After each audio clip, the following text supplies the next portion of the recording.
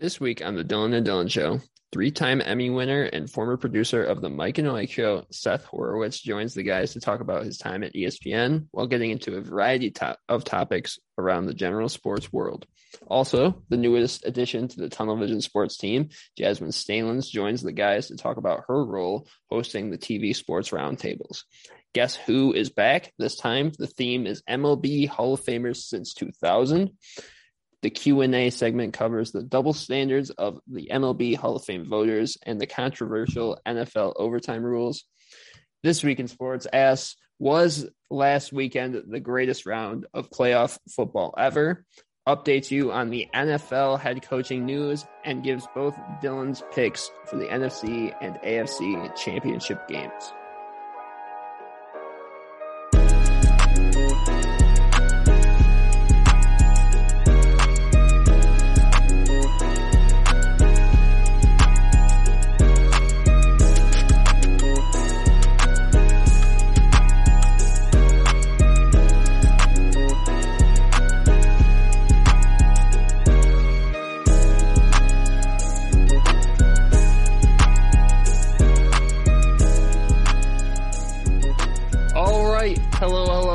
Welcome to the Dylan and Dylan Show. Excited to be with you on this Friday, January 27th edition of the show. Dylan Jesperson here alongside our resident Titans fan, Dylan Holt. Dylan, hope you are doing better now that you've had some time to digest last weekend, but how are you doing today, my man? Today I'm doing great. I will not speak to about 5 o'clock Central Time on Saturday.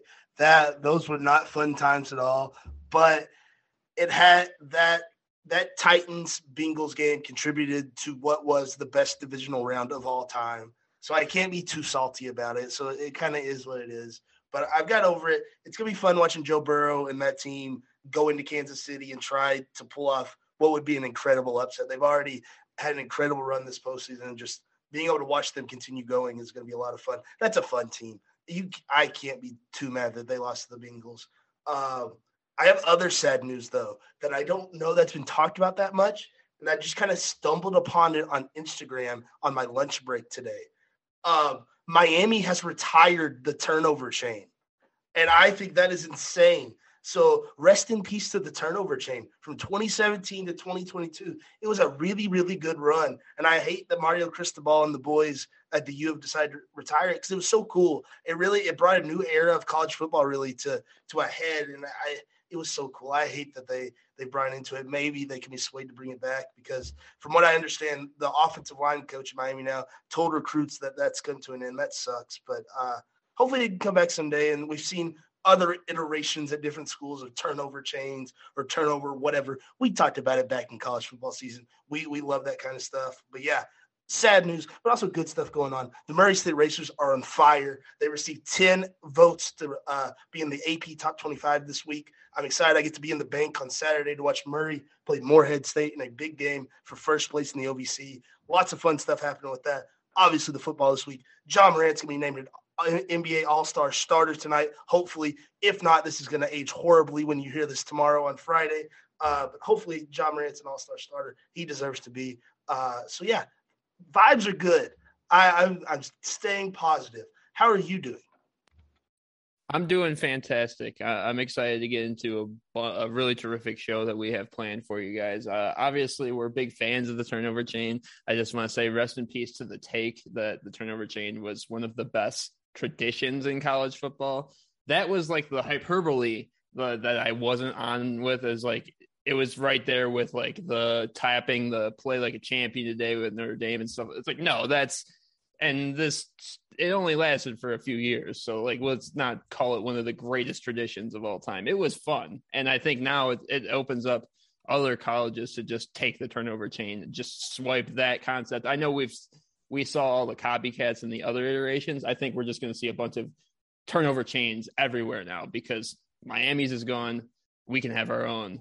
It's going to kind of sour it for a little bit, but I think there's going to be that sweet spot for like a year where everyone has some cool turnover chain. We're all going to be on board with it. So excited for that. Excited for all this fun stuff we have planned for you today. First off, Rather than getting into our game right away, we have a special treat for you. If you follow our pages on Instagram, Twitter, Facebook, wherever you can find us, The Dylan and Dylan Show on social media. We've been teasing this interview all week. Friend of the podcast, Seth Horowitz, sat down with us on Monday for a special interview. We'll get right into that. All right. We're excited to be joined by 3-time Emmy winner, former producer of the Mike and Mike Show, and friend and somewhat mastermind of the podcast, Seth Horowitz. Seth, how are you doing today? I'm great. That's a beautiful lead-in. If I could go through life with that type of lead-in everywhere I go, my life would be just that much better. We're super excited to have you on. We're super excited to get in some of the questions. First off, we're going to jump right into it. Just to introduce our viewers to you and maybe some people that are less informed on your background as we are, just give us an introduction on who you are, what you've done, and what you're doing currently. Absolutely. Yeah. Seth Horowitz, born and raised Chicago. And I was pretty lucky. I started at ESPN while I was still 21. Back then, they had a lot of what they call them temporary production assistants. They hired you, and after 6 months, they voted to keep you on full-time or not.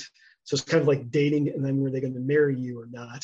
And I started as someone who had no television experience. I was extremely green, which I knew, so I owned up to that. And fortunately was able to stay on and was able to be there for 20 years. And a lot of it was working on Mike and Mike on the TV side. And I was there from the beginning. It was a small little TV simulcast, and then it grew into a much bigger simulcast. And that was great to see the evolution of that. And obviously just to work with two great guys and all the terrific people on the radio side. And then went and did some stuff on Sports Center as well. And I think when you're working in sports, that's the escape. That's the great stuff. Like no one wants to hear that you're having a bad day if you're working in sports and media, because that's what so many people would love to do. It's a different type of job. And since May of last year, now I'm doing something a little bit different, but still in the media landscape, working at A&E in post-production. So a little bit of a rookie again, which is exciting and kind of good to learn and go down a different path. And very excited right now to be talking to the two Dylans. Jumping off a little bit of your experience, I have to ask this because I see in your background, the people watching the video can see this as well. Is that a Cubs picture up in your background? It is Chris Bryant. Okay. Unfortunately, now it is an ex-Cub. But I was very, very hopeful that he could be a Cub for life and be what Ernie Banks was for my dad's generation. Got the World Series, forever grateful, 2016. But whenever baseball returns, it's going to be a little bit different of the Cubs team. I had to ask that because I'm a lifelong St. Louis Cardinals fan. So when I see, I saw that uniform, I saw the picture, and I was like, that's the Cubs. It's like, I don't know what it is, but it's like the red. I see it in my eyes. I'm like, oh, the Chicago Cubs. I don't know. It just flares up. Are you like that with the Cardinals, or is that a one-way thing? Cardinals devil magic? Absolutely. Oh, yeah. We saw a full flare this year. It was incredible. Yeah. We talked about it on this show. I could not believe it. It's the devil magic is something else, and I love it. I hope I get to live it for the next 90 years. I love it so much. But for rivalry, I always think to be good, both teams have to be competitive. And yes, there's been too many times in my lifetime the Cubs weren't that good. And so I always think for rivalries to really be strong, both teams have to be good. Because if the Cardinals are good and the Cubs aren't, it's not the same. But it's really good when both teams are good and they can try to eliminate each other. They're both competing for the division. But absolutely, when it comes to baseball, there's only one team. It's the Cardinals. Oh, yeah. I think in my lifetime, that rivalry got fun kind of after the 2011 World Series when the Cubs kind of had their young stars coming up. Like, I remember Starlin Castro, which he wasn't quite with the young core that brought the World Series to Chicago, but he was kind of right before.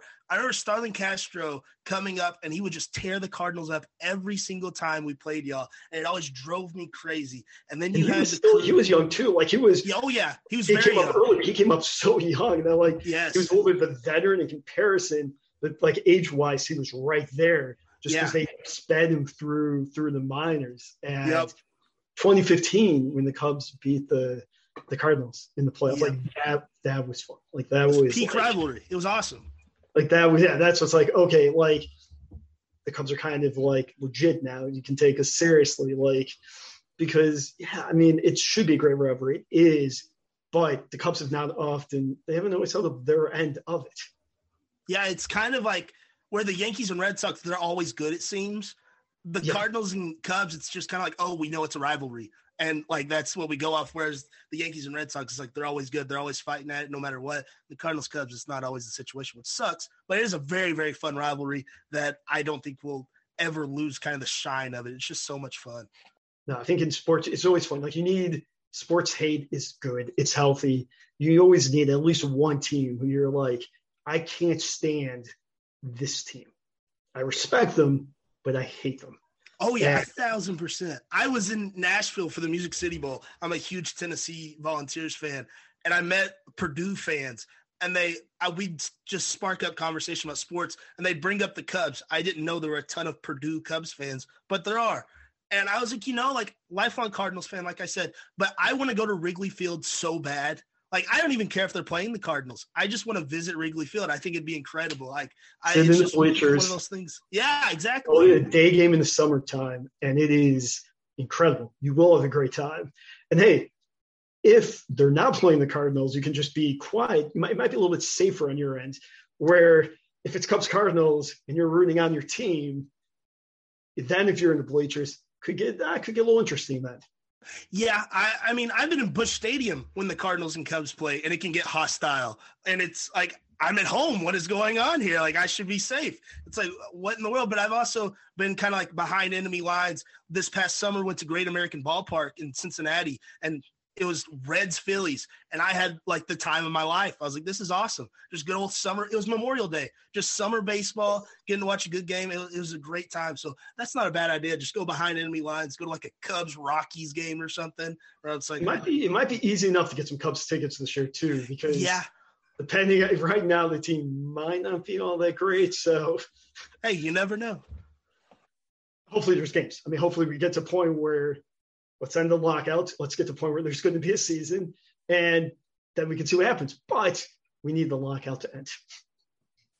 We'll talk about that in a little bit. I've got the MLB lockout written down in my more general questions. But being back to my Mike and Mike related stuff, as huge sports fans, and obviously with our show, the way our show is styled, we draw a ton of inspiration from what you and your team were able to accomplish at the Mike and Mike show. Just generally, what was the experience working on producing Mike and Mike for so long and working at ESPN for as long as you did? I loved it.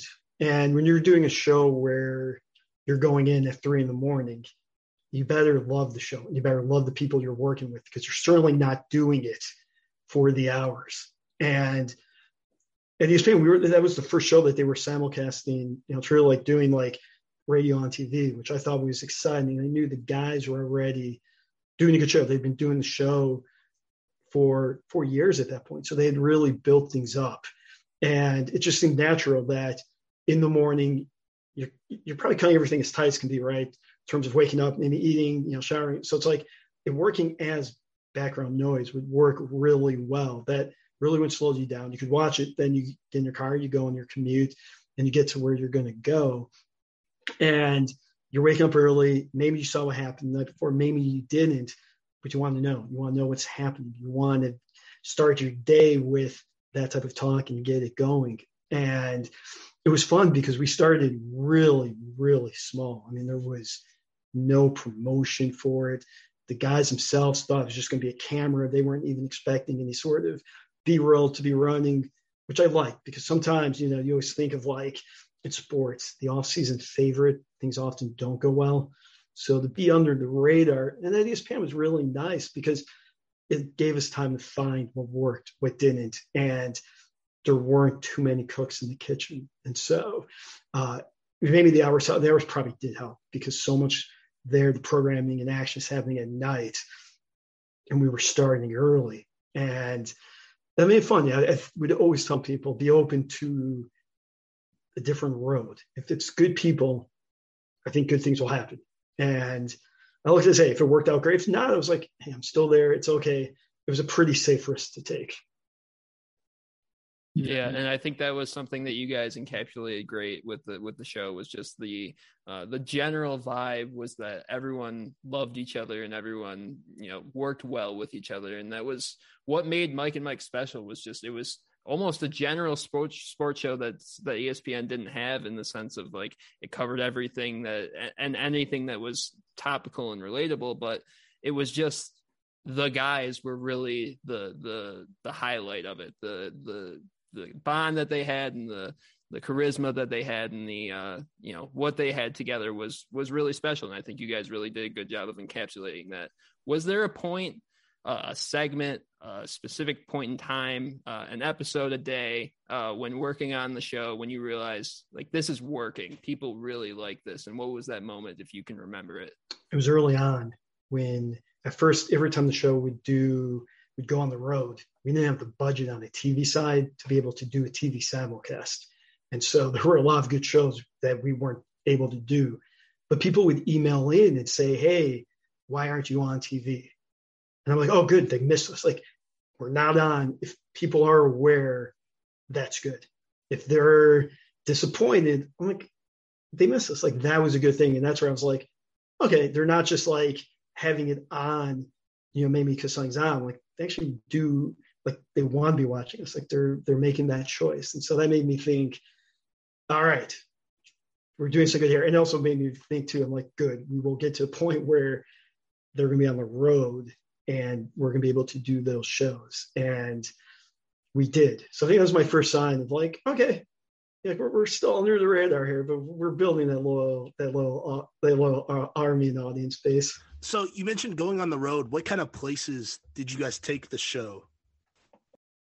Well, the best was you always had Super Bowl week. So you always were going to be, part of Radio Row. And then a lot of it was, sometimes it'd be around Monday Night Football games. Sometimes a lot of it was affiliate-based, market-based. So you would do different things with New York, Chicago, those type of big markets, Philadelphia. And it was always great because when you're doing a show on the road and you can get an audience and you get people there cheering, like, I think that's fun because it gives you a little boost, because you're doing a show in the studio. You're doing it in front of all like the technicians and whatnot, people who matter, but they're not going to be laughing so much. They can't be like cheering and clapping. And so when you hear people giving you that love, it's inspiring, and it helps gives you a needed boost. Plus, when you get guests on set, it helps so much, as opposed to phoners are great and all, but when you can see the person's eyes and really play off of them, it's going to be even better. And so it was always nice. So sometimes it would be hard because they would do a show, travel somewhere, do a show the next day, a lot of doing a show and traveling or whatnot, but they were so committed to the show, and that part really helped.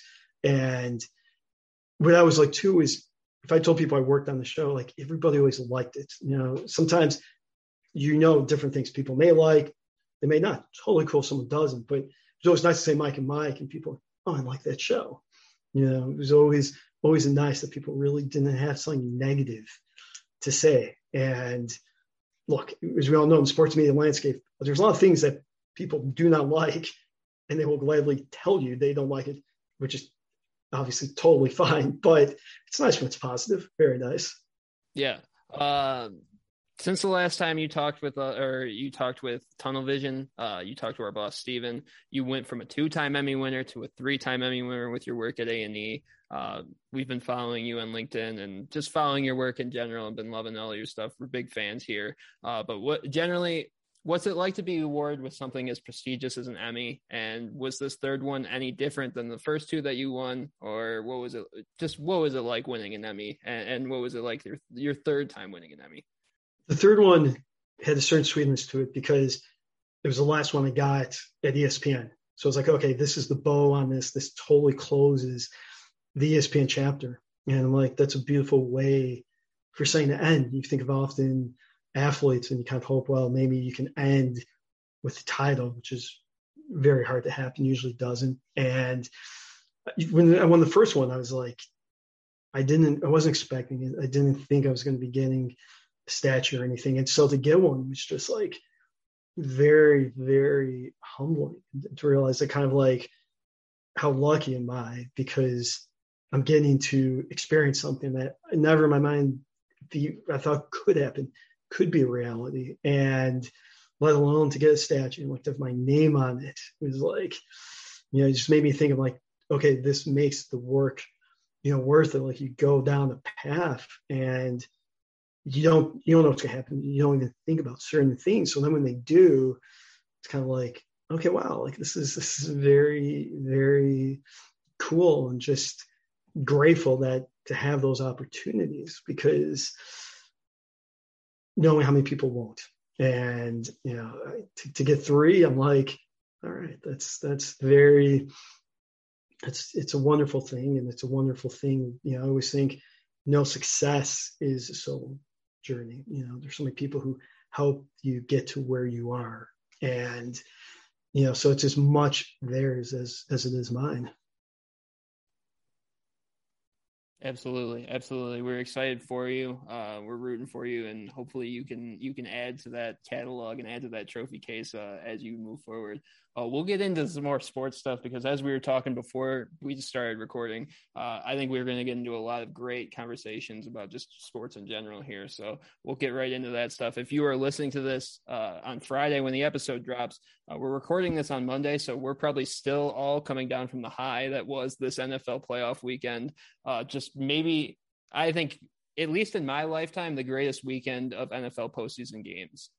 Every game came down to the wire. If it wasn't a walk-off field goal, it was an overtime winner in Kansas City.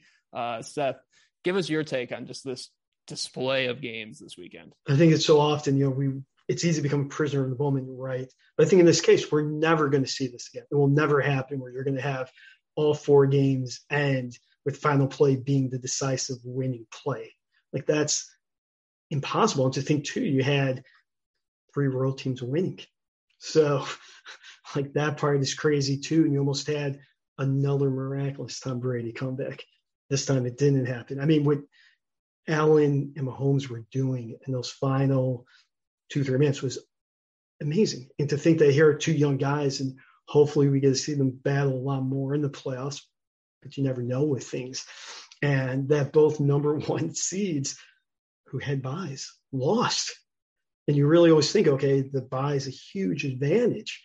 And here you got Green Bay playing in what is most definitely Green Bay type weather, and they get out to the early lead, and you're thinking, okay, like, they're going to, and then for San Francisco, I mean, special teams. And for Aaron Rodgers not to get another touchdown after that first, it's like, you never would have seen that coming. Like, it's what makes sports great, because you can't script it. And you're always going to see something you haven't seen before, but sometimes, you have that like, oh my God, like, I can't believe this is happening. And you're not supposed to go 4 for 4 like that with just wild games. Like, if you go 3 for 4, that's amazing. But to go 4 for 4, I mean, we're probably due for a letdown, right? Like, there's no way Championship Sunday can come close to what we just saw. But we got 4 amazing games that we're going to remember. And so how blessed is it? I mean, live sports is still the best. And everyone's watching it together. You can't be watching it later. DVR it's not the same. And so it's that collective experience, especially on social media, seeing everybody on Twitter going crazy and whatnot. It makes it all the more fun. You have this online sports bar that everybody gets to be at, and unbelievable. And as great Saturday was, Sunday was even better. And Sunday was like the perfect close with that game, with Buffalo and Kansas City. And holy smokes. I'm just glad to get 1 overtime makes it even better. Yeah, 1,000%. I think it's amazing. Looking back just a few days ago, last Thursday, we sat here on this show, and I was like, man, wild card weekend kind of sucked. And then you turn around 2 days later, and we get like the best divisional round ever. And I know, like, me and Dylan, we're kind of young whippersnappers, and we, like you said, we might be living in the moment. But I really do think this is the best divisional round ever, and it sucks. Me sitting here as a Titans fan, I have to swallow my pride and say it, but it was awesome. You kind of get over the loss to the Bengals, because it's like that's a young team that's scrapping to do things. And it's like, you know what, the Titans, they were hurt all year. It wasn't meant to be. It is what it is. And just to be able to kind of get over that and enjoy the other games, it was worth it because it was just incredible, especially after saying, man, wildcard weekend sucked. At least yours was the first game, so it's probably the game that of the four, certainly of the four, got the least amount of focus because it's everything that happened after your game. Yeah. So if you're going to lose, and then have three crazier games come afterwards, and we talked about, but not nearly to the same as, if every other home team had won the games, like, then maybe there would have been a little bit more. But I mean, games aren't supposed to all end on the final play like that of, be tied and then have the decisive play happen. Like, that's crazy. And wildcard weekend can be bad because it's all forgotten about now. No one cares. It doesn't need to start great. You just want it to get better and better. I don't know where it can go from here that would be better, but God, let's hope it can be. Well, and we kind of tried to find a good point out of the bad wildcard weekend because we're like, well, like it kind of shows with the blowouts, like there's a lot of really good teams because there are several blowouts, and we're like, they're going to go play. These good teams are all meeting, so that should mean we have good games, and we did. So I mean, I'm not going to say the Dylan and Dylan show called a great divisional round, but we kind of called our shot. We pulled a good old Babe Ruth, and we were like, hey, get ready for it. Yeah, it turned out to be, terrific. And, we're obviously it's year 2 now of having the expanded playoffs. And so I think that also makes the divisional round, the wildcard round sometimes not as good because you're getting at least one team in, especially in the NFC that maybe isn't so strong. But it's like you take care of that wildcard weekend, then divisional, you're getting the matchups that you should be getting. And that's where the best football comes out. Yeah, and we got some great football now looking forward. Of these final 4 teams, you've got the Bengals and Chiefs playing first on 3 p.m. on Sunday, and then 6:30 p.m. we've got 49ers and Rams. Of those 4 teams, what teams do you like the most? Any storylines that stick out to you, or what do you think of these last final 4? Well, look at the first game. You think of Bengals Chiefs, and the first time they played was a great game. There's so much drama late in that game. Now, obviously, that game, you had the Cincinnati crowd going crazy. This time it will be in Kansas City, but Cincinnati is going to be going in really confident. They beat them, and they beat them recently. So, and they're kind of playing with this house money, this looseness, which is great. And then in the NFC, the 49ers keep beating the Rams. So the 49ers are, the road team, sure, but they're going to go in extremely confident because they've beaten them so many times. And 2 years ago, it was the Niners in the Super Bowl, and then, the year before that was the Rams. So you have a lot of recent, success there. And obviously in the AFC, Kansas City keeps doing it. So I think it should be really good. I think I'll go Kansas. I'm going to go Kansas City. I'm going to go San Francisco. Maybe just not to take both home teams. So I guess we're getting a repeat of that Super Bowl in my mind, maybe from not obviously confident with the 49ers, but and obviously Burrow, Mahomes. I mean, to get Allen, Mahomes, and now get Burrow, Mahomes. I mean, you look at the AFC, and you can see those quarterbacks, and put Justin Herbert in there too, and say, "Wow, that's they're raising the bar, and they're going to make it really, really hard." And then who the heck knows where Aaron Rodgers is going to be next season? But certainly in terms of the quarterback play, look at the the AFC, and obviously, if Tom Brady were to retire, you really could have a drop there potentially in the NFC, and young, exciting quarterbacks in the AFC, and if we could get a shootout, that'd be fun, right? And if we can get Burrow and Mahomes going at it, that would be highly entertaining, and both offenses really could deliver. I could see in the NFC game, probably it will certainly be lower scoring. It should be, maybe that being a little bit more of a physical game, and obviously the final matchup there in the last week of the season was a great one with the Niners needing to win to get in. So it both are really good matchups. Even if it's certainly in both sides were not probably the matchups we were necessarily expecting. Absolutely not. If you have told me a Matt Stafford team would have beaten the Tom Brady-led team at the beginning of the year, I've called you crazy. But this NFL season has pushed me to limits of some of the things I believe and some of the storylines that I would have subscribed to beforehand. But we'll move on to the MLB. You brought up the lockout. We've talked about the lockout a couple of times, and our opinions have gotten just more and more pessimistic as it's gone on. What's your take on the MLB lockout? And at this point, do you see us missing any games, spring training or regular season games?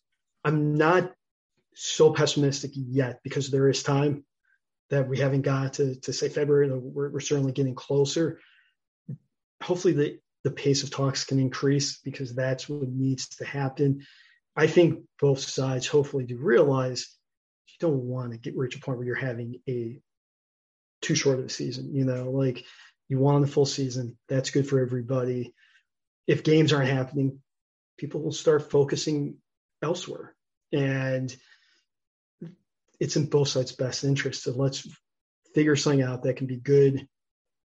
Something that both sides can walk away feeling good about. But, I think the hard part is it's like you have the lockout and then how much time went by before they talked again. And you're like, well, okay, do the lockout. I get it, but why aren't you talking regularly and really using the time you have? Because no matter what, it doesn't matter kind of who's right or wrong, fans want games. That's what fans are going to want. And it always comes across as it kind of doesn't matter who's right or wrong.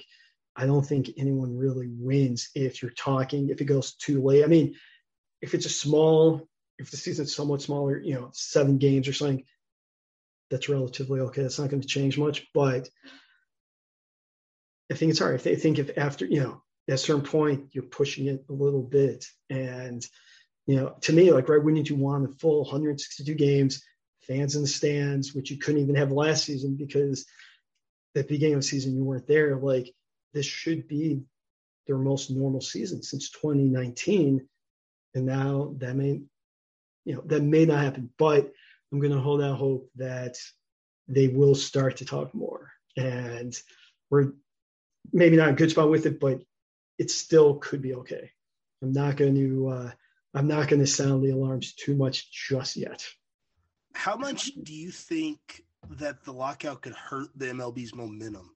Because we've talked about quite a bit how this past season, it seemed like the MLB kind of put their chips behind some of the young stars like Shohei Ohtani, Fernando Tatis, and the big 3 in Toronto.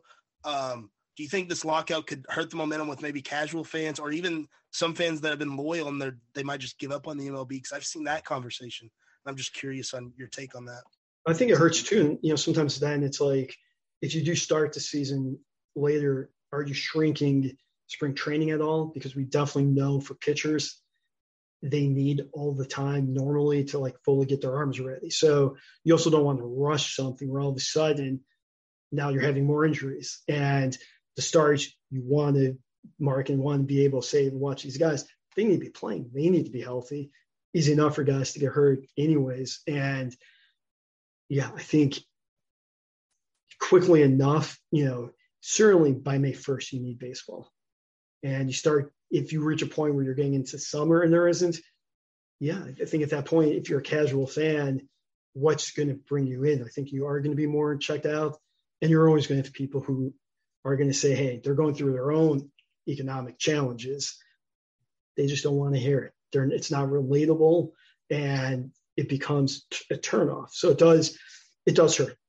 The diehards, I'm one of them, are going to stay with it. But you always need more than that. You need more than just that base. You want to be able to grow the game. And then you also just think of, okay, well, if you have a shorter season, if you have that, well, now there's less games sometimes for families to be able to maybe go to or whatnot. Or, remember, tickets are on sale. You don't want to have to start refunding. Or people say, well, I don't want to even buy for this because I don't know if the season it will be underway yet. So, the beauty is it's 162 games. So certainly it could be a little bit smaller. They would be ultimately okay. But summer baseball is great. That's what it has. So they really need to, I think April, they got a little maybe flexibility. Okay, certainly by May, if they're not playing, it's going to hurt the season. And would make you also worry about the quality of the play. Yeah, no doubt. And something that popped in my head while you're talking, if the season does become shorter, we get to May and we don't have things popping off, that makes a premium on games. Like you said, there's less games. We don't get the 162 game season. I know me personally, like I've followed the Cardinals my entire life. 24 years I've been following the Cardinals. I know last year it was a random Sunday and I was like, oh, I'm going to spend $8 and go 2 hours to St. Louis to watch the Cardinals. That's not going to be a possibility in shortened season because games are going to be a premium. Ticket prices are going to go up. We obviously know that these owners are not going to lose money. That's been made very clear. So that takes away from – I'm a guy that's – I don't know if I call myself a diehard, but I follow baseball. And I was like, oh, $8 tickets, I'll go. I don't know if I'm going out of my way, again, saying I live 2 hours away from St. Louis. I don't know if I'm going out away for $40 tickets or $50 tickets as they get higher and higher. Casuals, I know, won't do that. So that's where it gets scary. And I don't want to see us go down that road. And baseball's in such a fragile spot, I feel. Well, yeah, and you always think of, the proverbial, right, the family of four. So if you're wherever the ticket price is now, you times by 4. Now it's all the potential parking, concessions, and any souvenir, whatnot, that you do want to make it affordable for families. And you want families to be able to go, because what's the best way for a kid to fall in love with the game is to be there. It's to have that memorable moment and then to be like, this is great. And so, yeah, certainly who knows where the owners are at after the past season or 2 seasons. They have kind of season and a half of games, but they're in better shape they're still in better shape than the economic, like they're still in good shape. And it's always, no one enjoys the labor disputes. No one is a fan of a sport because they're into the CBAs, and it's necessary. It's important, of course, but in, the times we're living in, which are unique, like, you can certainly make the point that even more sports is a great escape for people. And if your sport's not happening, there's other sports that people can turn to get their fill. Lastly, before we move on from the MLB stuff, not to dwell on the Cubs for too long, but the Tigers did pick up a former Cubs shortstop as well. I want to know, just Tigers fans, what can they expect from Javi Baez at shortstop? Talk about going to games. Javi Baez is one of the most exciting players, and he has extremely high IQ when it comes to base running. His slides are incredible. He really is a guy you have to watch to appreciate. The box score doesn't do it justice. He regularly will do things. You're like, oh my God, I haven't seen that before. Very, very streaky, both good and bad. But boy, when he's hot, it's so much fun. And I think Detroit will be a good fit for him. I think it obviously kind of was up and down in New York, but he was always beloved in Chicago. And he's got charisma. He's got, kind of like you pay attention to him. And I think that kind of spark will be good for a Detroit team that's on the rise. Obviously, has had some, tougher years of late, but I think a guy who's going in expecting to win, who's used to winning, will be a positive. And it was nice to see Detroit making a big move. Ideally in my mind, I always wanted to see teams be competitive and not just to have the same few teams going after bigger free agents. I think any team can win, but it's not fun when you feel like half the teams aren't going after good players. Yeah, you said it, and Detroit has been a market where we have not been going after the biggest players. It almost felt like the Tigers going, entering their names in the Carlos Correa sweepstakes, eventually getting the Javi Baez signing. It felt like they entered Detroit into the greater market of bigger free agent signings. Hopefully teams like the Pistons and the Lions can maybe learn a thing or two from what the Tigers have done this offseason, because they've got the most momentum of any franchise in our city right now. We'll move on to the NBA. I sent this topic to you and I talked about Steph Curry and him controlling the MVP race. Dylan has a different opinion on a different point guard that might be dominating the MVP race. You have a different opinion on who you think should be on top of that MVP conversation. What are your thoughts on the MVP race in the NBA right now, Seth? I think it should be Joker again. I don't think he's going to repeat because I think it's very hard to, I think voters often don't want to go with the same guy, but I think what he's doing, he's still playing at such an insanely high level and doing it for a team that Jamal Murray's been out. Porter Jr. has basically missed most of the season. That Denver team, which has really had a lot of injuries, he's keeping afloat and they're still very competitive. And he's the best passing big man ever. You know, kind of hate to say ever, but he is. And he's doing so much with less support. Now, Curry's been terrific.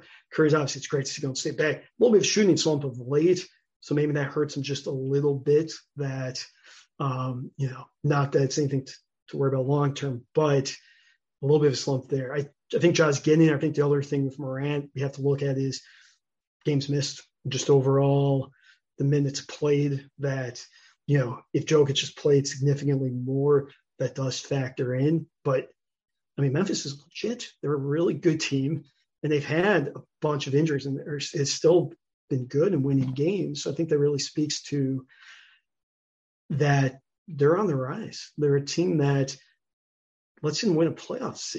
They should be able to win a playoff series and really advance further. But I think it's fun to see. Obviously, the hope was Zion as well. That's clearly not happening this year. It's going to be a lost year for him. But Ja's for real. And Memphis, what you said, like the grit and grind, Memphis is back. For some context, Seth, I was a college classmate, I guess you would say, of Ja Morant at Murray State University. So we talk about Ja quite a bit on this show. And before the season started, we did like a top 25 players. And we both had Ja in our top 25. And we both said, we're like, if Ja can take a leap, and we're like, he can maybe get in that superstar realm this year. And a couple weeks ago, we were like, no, he's definitely in the superstar realm. He might be in the MVP realm. And I think that jump that he just took from just this past season, where it was like he showed up in the playoffs and shocked a lot of people with his play, because a lot of people don't pay attention to Memphis, and that's okay. I think they like that. They have a chip on their shoulder, definitely. And I've been lucky because I get to cover the Grizzlies pretty much here at TV Sports. I'm one of the only people that writes about them. And getting to tune in every night and watch this team, it's incredible because they are really good, like you said. They play like everyone thinks they're this bad lottery team from Memphis, and they're just not. They have like 12 guys that are like legit like rotation guys on any team in the NBA right now, and they just go out there and they just put a whooping on superstars left and right, and Ja's in the center just showing out. And you mentioned Jokic. Last Friday, or this previous Friday, the Grizzlies and Nuggets played in Denver, and getting to see Ja and Jokic go at it in Denver was just incredible. I was like, this is just put it in a museum. It's just two incredible players going at it. They're both all-stars. They're both young. We should be able to see this in the playoffs soon. It's so exciting. And I think it's a shame that people will have fatigue because no one's talking about Jokic, and they should, because he's incredible. And I think I'm in the camp with you that he should probably win back-to-back, but he won't just because of voter fatigue, and that's a real shame. I thought that he even, last year it seemed like it was hard for him to win the most because there was a lot of people who didn't want to give it to him last year. And it was like, holy cow. And it is surprising because he's an unselfish player. Like, he can do so much, but yet people really don't want to seems they want to give him some love that he's earned, and he keeps getting better and better. I mean, you think of from where he was when he entered the league, holy cow, has he improved? And he's not just someone who's like bigger than everybody else. I mean, he's an offensive wizard, and hopefully, it seems like potentially will happen if Murray could come back this season, and Porter Jr. I mean, huge injuries to come back from, but it'd be nice to see Denver at full strength, to see the West. Okay. Because Golden State, Phoenix, let's see Memphis as well. Like, it'd be nice to have several teams who could be interesting going into the playoffs. Absolutely. I've talked a bunch about how that Jamal Murray comeback could make that Utah or that Denver team very, very dangerous down the road. Dylan, do you have any final questions before we let Seth go? I do. I have a question about the Mike and Mike show, and I'm just curious, just out of general curiosity. Was there ever a guest that had you starstruck? I think, probably one of the coolest ones is even more grainy, but getting Seinfeld on was definitely very, very, where it's like just loving the show. Obviously not a sports guy, but just someone who you're like, all right, like, he wants to come on our show. Like, nice. He's a fan too. Like, he's coming on our show. He does not have to come on. Like, there's nothing that he needs to do. Cause, sometimes guests are coming on because they want something, or it's encouraged for him to do it. He was just doing it because he was a fan. So when the Super Bowl, it was the New York Super Bowl, and he came on set, it was like, oh, nice, all right, like it's that's pretty cool. I mean, there was the time Dennis O'Leary co-hosted, and the show was totally off the rails, and you're just barely hanging on because he's hilarious, but you're not. There's no script. You're just going to enjoy it and be absolute. I mean, Belichick was on that day, and just everyone knew what it was. But yeah, I would go Seinfeld, and probably like in studio for co-host Dennis Leary was just one where you're like, all right, his mind is working at a very different level than like everybody else's. That's awesome to hear. That's something that always just like I'm interested in, by like people talking about like they're starstruck by people and stuff, like things that stick out in their head. Like I've been fortunate. I've got to meet a couple people. Like I said, like I kind of got to interact with Ja a little bit in college, and Ja wasn't what he is now. I think if I saw Ja again, I'd be like, how are you doing? Like I'd fumble over my words. Like in middle school, I got to meet Peyton Manning, and I think everything left my mind, and all I said was, I love you. And that's all I could get out. And I'm like, that's just the definition of starstruck, I reckon. But Peyton said he loved me too, so I think it worked out. Well, hey, if you're Peyton Manning in that case, like someone just said they love you, like how cool is that? And I think Peyton is great for being someone who like understands, as he grew up, where his dad was a really successful quarterback, that like athletes, it means something to people. And if you're providing joy to people, like how cool is that? And like, it passes it on. And like, if you meet someone, you have a good experience, you're only going to become more of a fan, and you're only going to root them on, even if they're not on your team. And right, in general, hey, it's easy enough to be kind. It's easy enough to treat people well. Certainly understand, obviously, an athlete can be having a bad day or whatnot, but they really can make people's days. And that's such a special power that they do have. Yeah, it's been very special, especially for us meeting some of the athletes in our jobs for writing and in the press conferences and stuff. It shows just even when you're being paid to do it, you can still get starstruck by some of these guys, because that is the world of sports. That is what the emotion that it brings out of you, is just these larger than life type personalities. But you hit it right on the head, Seth. We've been very happy to be talking with you. Thank you so much for coming on with us. We will have you on again anytime you'd like to jump on and talk anything with us. You're more than welcome. As an open invitation from us. I love it. Thank you so much, man.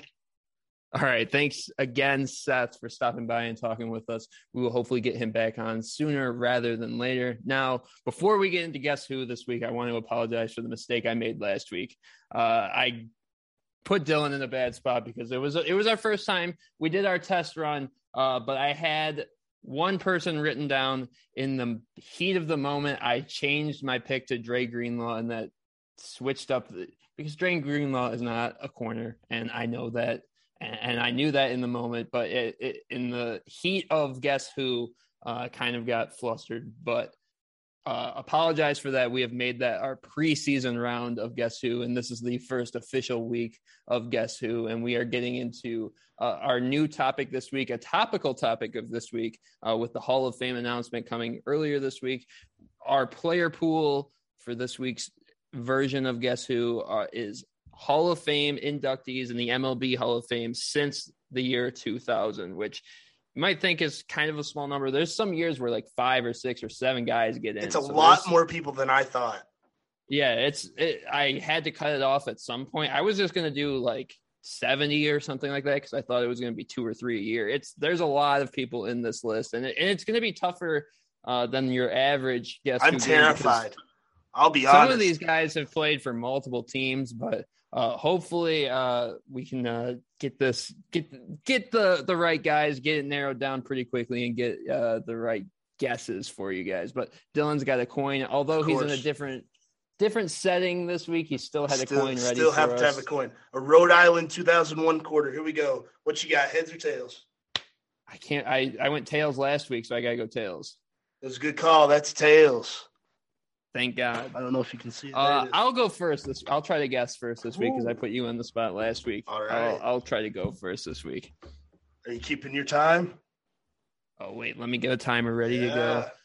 I also got to get my list ready to go because this is going to be tough. This really is going to be tough. But I think if I can narrow it down the way I think I'll be able to narrow it down, I think I'll be at least at an advantage. All right, you ready to go? I am ready.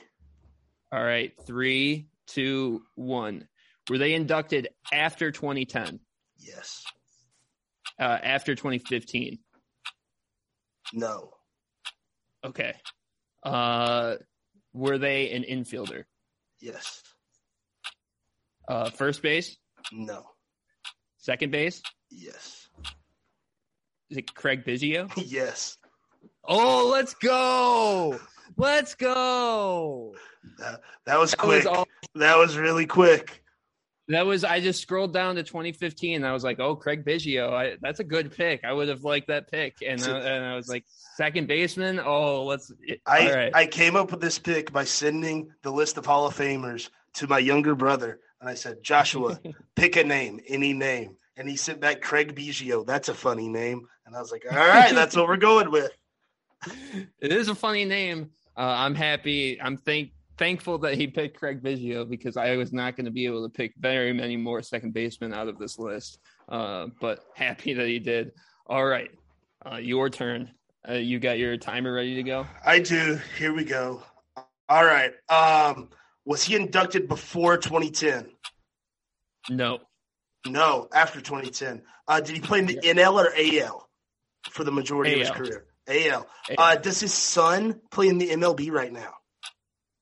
No. No. Okay, so it's not Vlad Guerrero or Craig Biggio. Is it Chipper Jones? No. Dang, I wanted it to be Chipper Jones. Was he a third baseman? No. Outfielder? No. Pitcher? No. Ooh, first baseman? No. Are there other positions? Catcher? Yes. Catcher. Ooh, catcher. Catcher inducted after Joe Torre. Joe Torre played some catcher. No.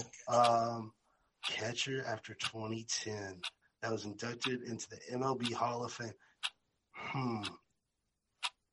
Who am I missing? Catcher. Yachty's not in the Hall of Fame. He should be a Hall of Famer after 2010. After 2010. Ivan Rodriguez? Ivan Rodriguez. There we go. I'll take it. Pudge Rodriguez, former Tiger, spent some time in Detroit. He was actually my first favorite baseball player. So that's why I picked him. Yeah, there we go. I started playing baseball around the time he was a catcher in Detroit, and I was a catcher my first few years playing baseball. So Pudge was an obvious first pick for me, and he was really good. He was really good as a Tiger. Obviously, spent most of his time in Texas, but one of the best catchers of all time. And I don't think I made the time cut though. I didn't. I was wondering if you. I don't think I did. It was close. It was very close. That's a instant replay that we do not have. If you are listening to the podcast, maybe go back and time it yourself, and you can make the final cut on that one. But it was close. But I was a fool this week. I'll be honest, listeners. I did the stopwatch. I didn't set a timer. That was not a good plan. I always do the stopwatch, so now I'm going to do a timer next week just so I remember so that this doesn't happen next week. I was a common fool. At least we both got the guess this week. Yeah, we both got it, yeah. I was about to guess Dre Greenlaw as my Hall of Fame catcher. I was very close. That would have been really, really funny. All right. Awesome. We will try to get some social media stuff out there for this stuff as well. Awesome stuff. We will get into the question and answer stuff. I'll get right into my question because it backs up off of that theme of MLB Hall of Famers. As I said earlier, the MLB Hall of Fame announcement came out this week as David Ortiz was the only player voted into the Hall of Fame, leaving off certain guys that have been on for 10 years, guys like Barry Bonds, guys like Roger Clemens, who are now off of the ballot and will need that special way to get into the Hall of Fame at this point. My question revolves around, obviously, the steroid question comes up with Barry Bonds, Roger Clemens, all of these guys that were big in the PED era, guys like Mark McGwire in St. Louis. But it seems like there's another standard for the guys that also were related to PEDs, tested positive for PEDs, guys like David Ortiz, but weren't necessarily in that steroid era, who are getting, not the same treatment that the other guys are. So my question is, why is that the case? And is it hurting?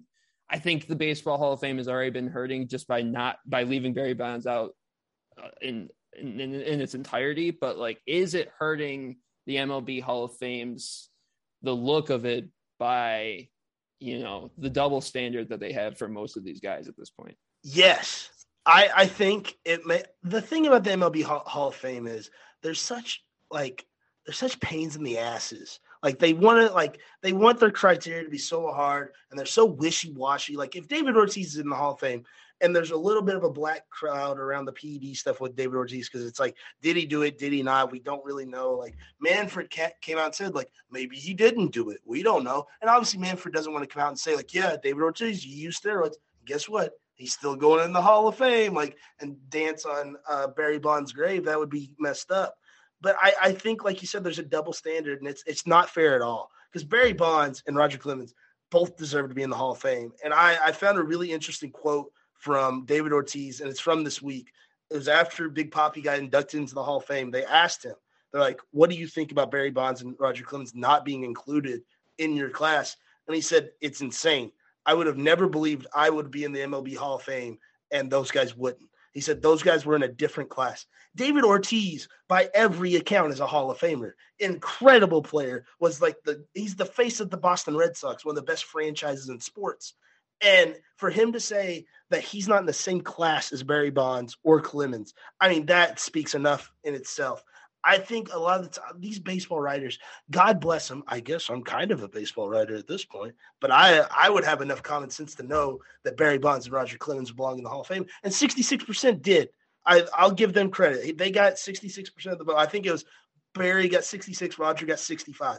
That's improvement, but it's not good enough. And it was year 10, and they're screwed over now, and they have to wait for whatever the other thing is. I don't quite understand, where it's there's 16 people, but you have to have 12 votes. It's very convoluted. The Baseball Hall of Fame is so convoluted to begin with.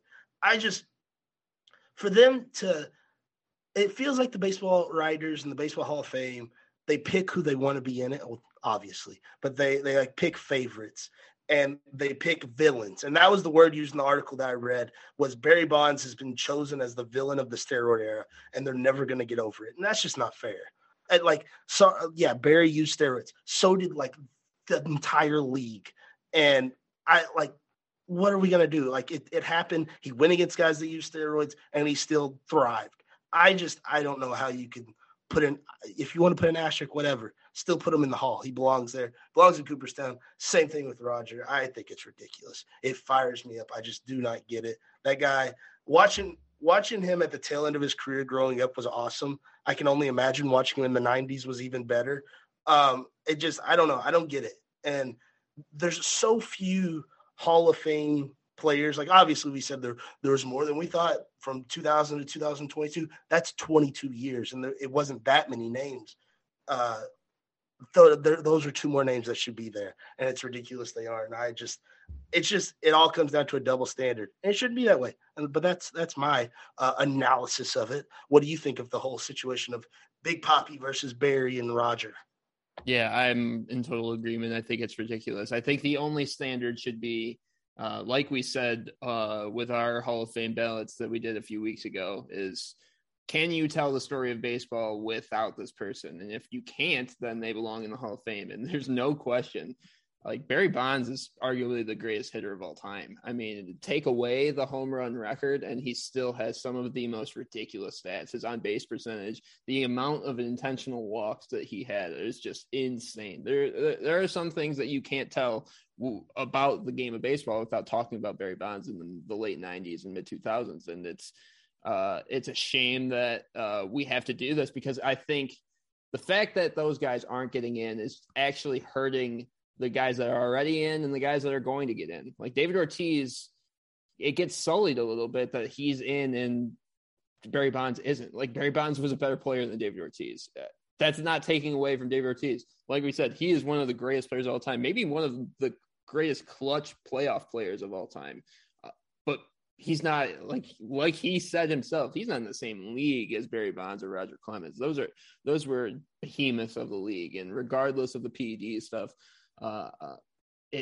you can't tell the story of baseball without them. And it's becoming to the point where, the Hall of Fame, the Baseball Hall of Fame when I was growing up had this luster of like, this is the true hall. Like, this is the one where they honor the true greats of the game. They have a strict voting process, but they get the guys in. And when you go to Cooperstown, you go to that, you're going because the Hall of Fame is there.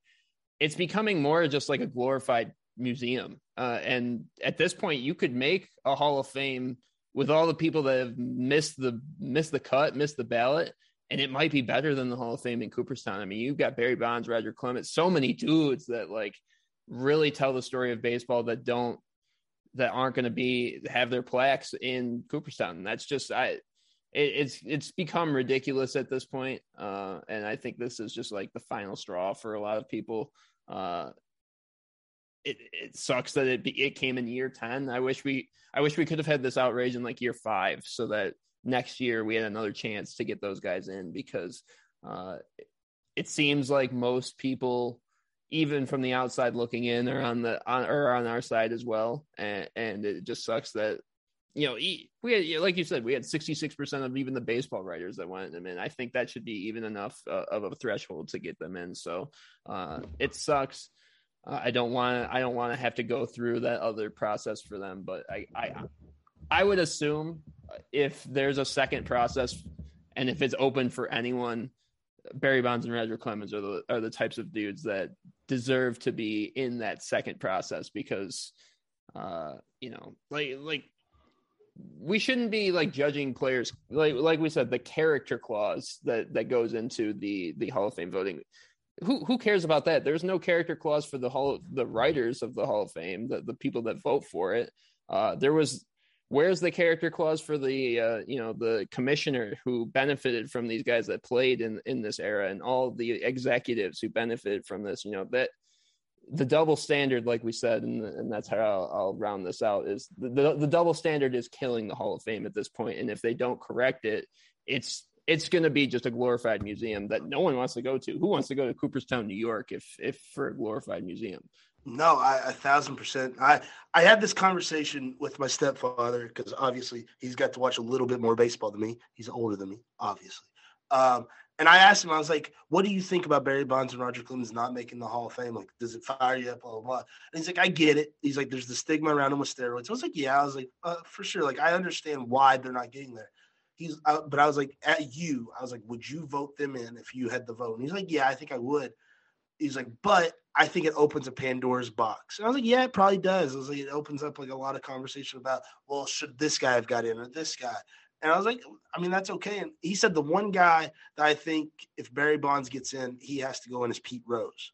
And I was like, I think that's 1,000% fair. And I think Pete Rose should be in the Hall of Fame. I was like, if that's all the validation I needed to know about Barry Bonds going in the Hall of Fame, then yeah, put Barry in, put Roger in, put Pete Rose in, and call it a day. Make Cooperstown a destination spot to be, kind of like Canton has become.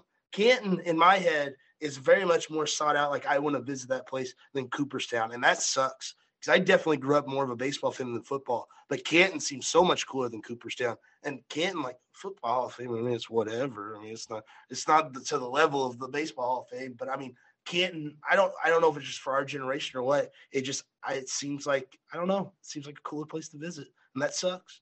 Baseball has a lot of things they need to fix. We're at a point now where the MLB Baseball Hall of Fame will not include the all-time home run leader and the all-time hits leader. There's a problem with your Hall of Fame if that's a fact that you're going with. So something Kareem Abdul-Jabbar is in the Basketball Hall of Fame. I know you're surprised by that. Not something that other leagues have to fix, but it's something the MLB definitely has to fix. I'll throw it to you for your question, NFL related. Yeah, speaking of Canton, we saw a couple guys that very well might end up in Canton play this weekend. And Tom Brady's one of them, but not going to talk about that game. I'm thinking about Kansas City Buffalo. That game was incredible. The last 3 minutes, the two teams combined for like a million points. That's probably low bar in it. When they went to overtime after Patrick Mahomes let it drive with 13 seconds left to get a game-tying field goal from Harrison Buckner. The Chiefs won the toss. They got the ball, and Patrick Mahomes did Patrick Mahomes things, led them down the field, threw a touchdown to Travis Kelce, and they won the game. It sparked a lot of conversation on social media, and I saw a lot of it on Twitter, TikTok, Instagram, like the young and hip social medias. And people are asking, is it time to change NFL overtime? Because a lot of people were saying, and I was one of them, as soon as it ended, I was like, that game rocked. Like, game of the year, like, sign me up. That was awesome. But NFL overtime sucks.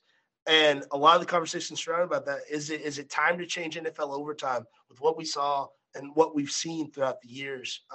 And did it ruin the ending of that game?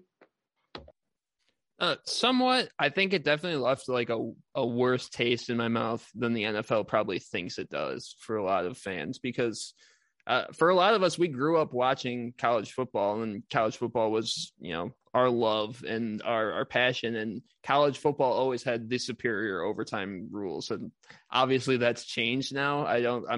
We've talked about how we're not fans of the new overtime rules in college football, but there's got to be some type of, it's always been a problem with me in the NFL, and part of the reason I can't stay engaged with the sport as much as I can with college football. The other reason is my main team is the Detroit Lions, so that's part of it. But the overtime rule is a big part of like the disconnect with me, because it seems so broken and so unfair, and they've tried to fix it with the first field goal doesn't actually count as a sudden death win, but sudden death just doesn't make sense, and it's too.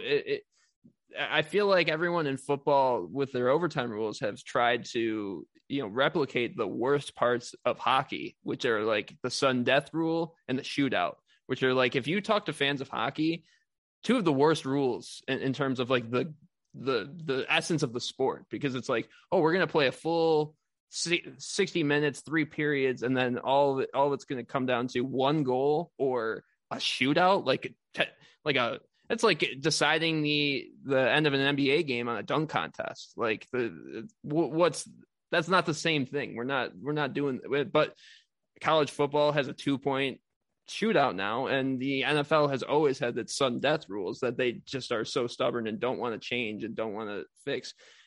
There needs to be some sort of rebuttal. There just has to be at this point, because especially with the way that the game has changed towards, offensive play. Like, there is not as many stops in an NFL game. And these best games, like that game, it was because the offenses were going back and forth.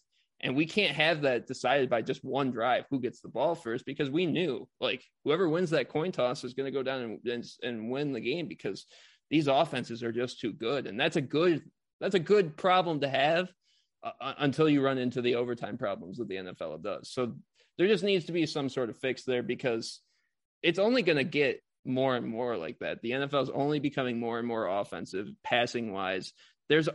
It's going to come down to every game that goes into overtime is just going to, whoever gets the ball first is going to win the game. And that's definitely not the way that we want these games to end. It sucks that the last second field goals were kind of like the more satisfying ends than the overtime game, because the overtime game should have been the culmination of what was, like we talked with Seth, like we're going to talk about later, maybe the greatest weekend of playoff football of all time.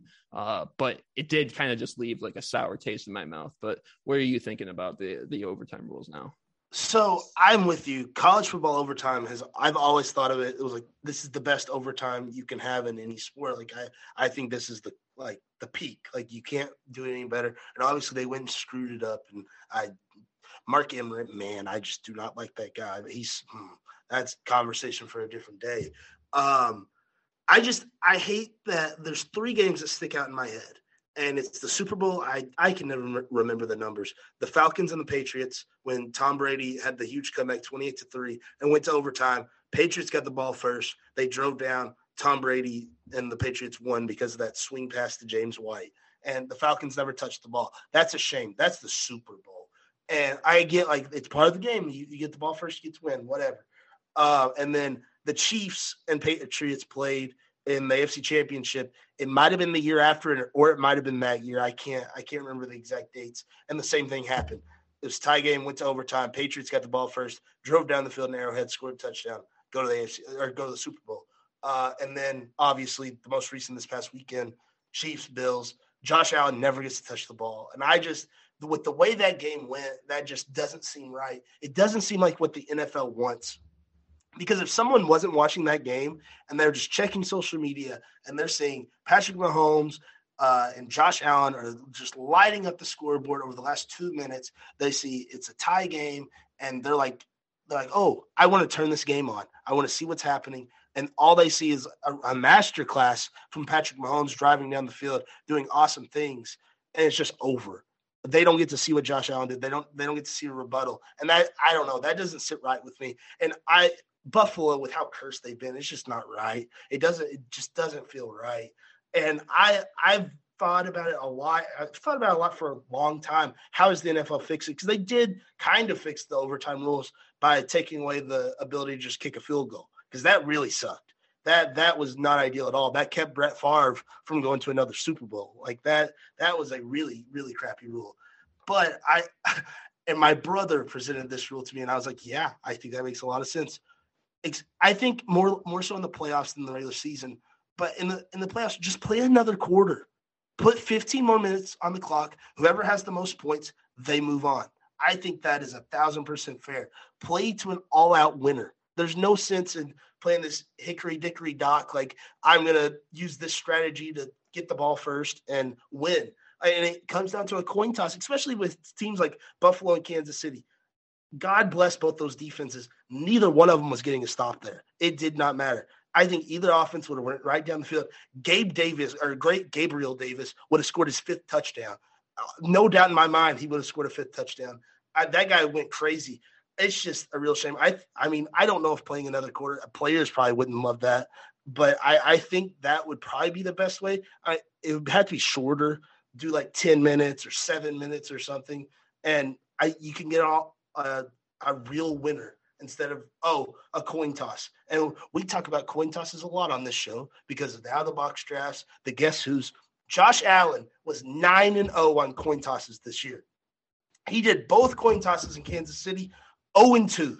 I mean, that's just Buffalo. I don't want to kick on your grave, but that's tough.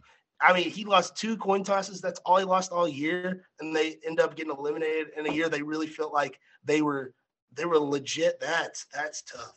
But I don't know. I think the NFL should seriously sit down and think about it. I know Kansas City's had it the other way, so they have to sympathize with it.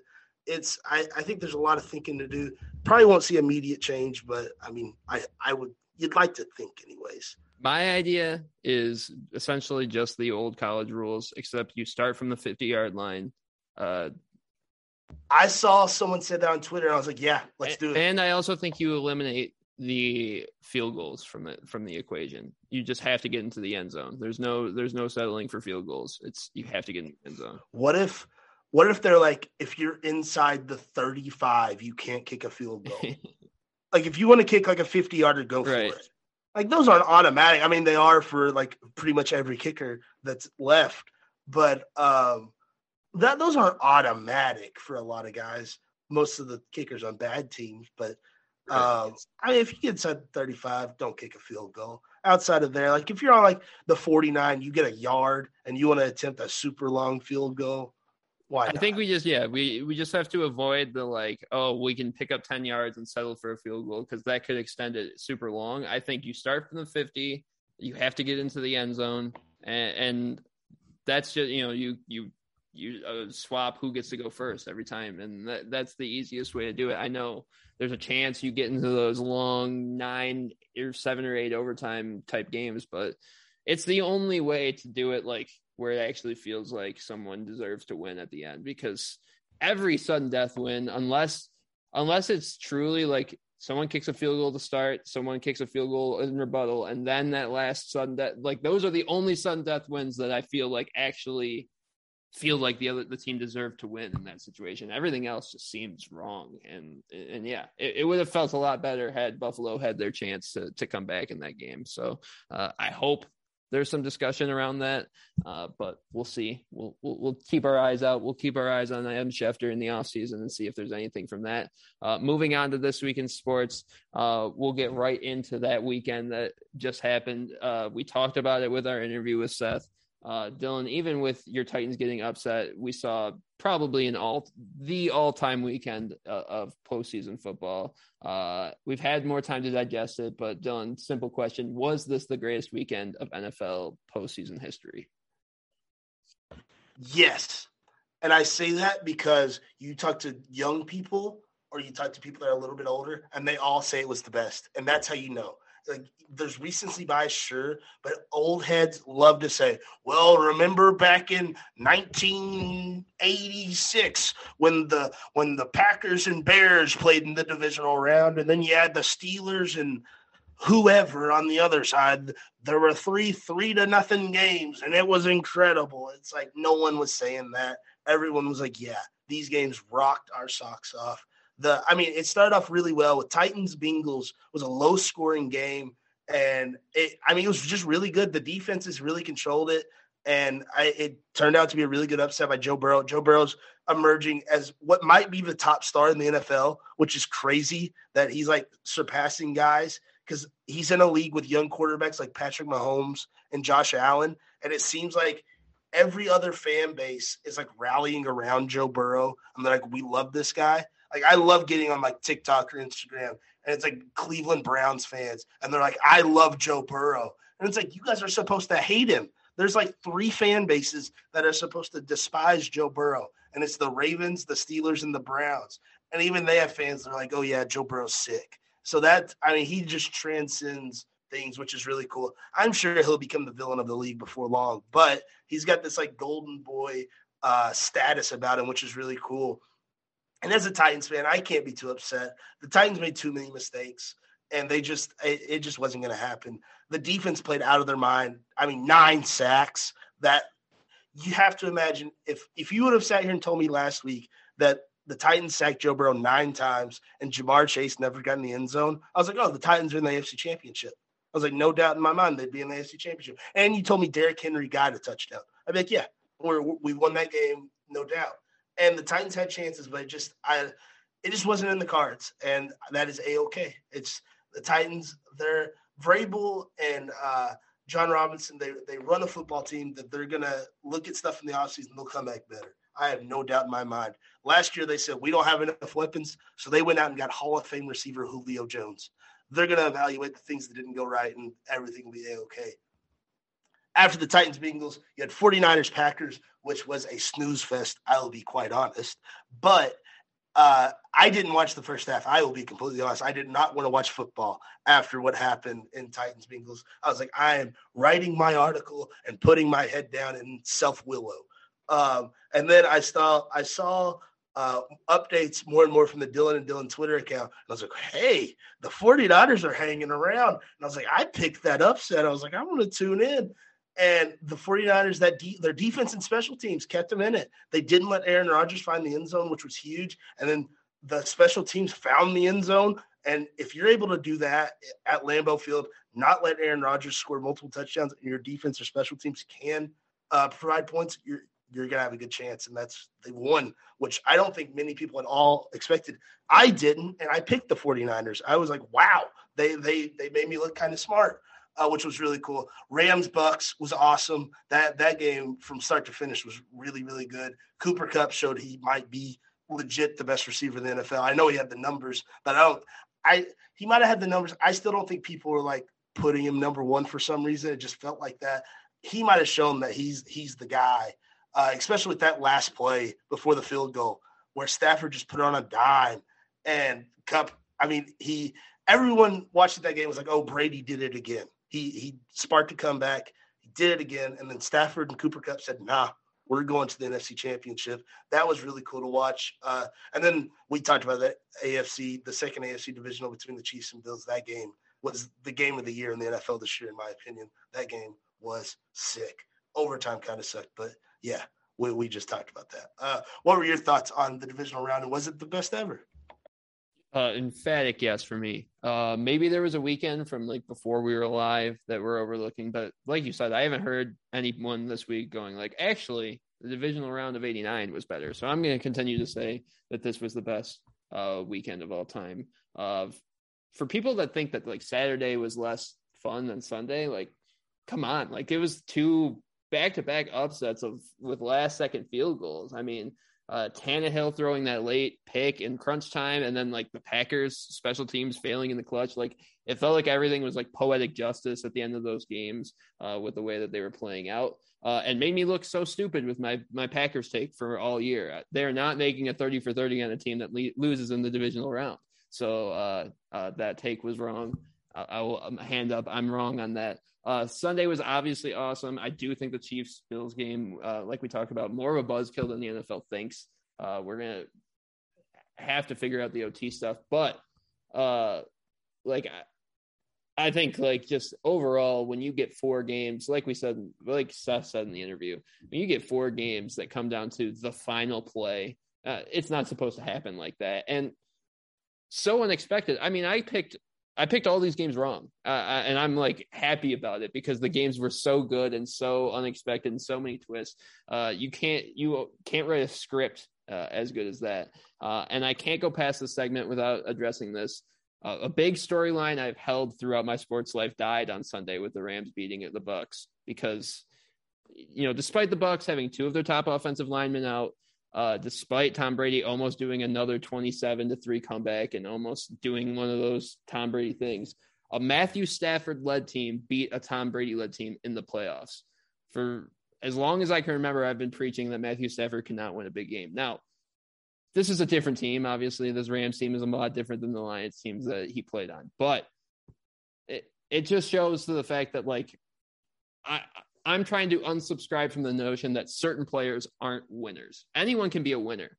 Trent Dilfer won a Super Bowl. Like, with the right pieces, anyone can be a winner. And I never thought I'd say this, but Matt Stafford right now is a winner. At this point, I'm kind of expecting him to win the Super Bowl. Like I talked to you earlier in the week. I think the Rams are the most talented team left. And I'm kind of expecting them to just run the table at this point and prove all of Matthew Stafford's doubters wrong that were in Detroit while he was in Detroit. And that includes me because I doubted Matthew Stafford for a very long time. And now I'm kind of on the train. I kind of think that he's going to get it done. So I almost want to apologize for the Matthew Stafford takes, but I almost think at this point, now that I've said all of that, it's all going to come back to bite me, and he's going to somehow lose to the 49ers. The 49ers have the Rams numbers this year. I just think the Rams are just so talented. That roster is so awesome. I think they have the best chance. I really do. Moving on to the updates in the NFL coaching realm. 2 seats are filled today. Matt Eberflus from Indianapolis, the former defensive coordinator, he takes the Chicago job. Nathaniel Hackett is on his way to Denver. Sean Payton stepped down as head coach of the Saints earlier this week. And Dan Quinn announced that he is returning to the Cowboys after multiple interviews for head coaching gigs. So, Dylan, give me your take on all the latest news in the head coaching world in the NFL. So the Hackett stuff to Denver really that intrigues me because Aaron Rodgers, that swirled around with Denver a lot. And like one of the first shows we ever did together, we talked about Aaron Rodgers possibly going to Denver for this past season. And that's been, it's swirled around so much. It's been very heavy, Aaron Rodgers to Denver. And there's still rumors. With them hiring Green Bay's offensive coordinator, it's like, whoa, that's a little on the nose. I don't know what Rodgers' relationship is like with Hackett.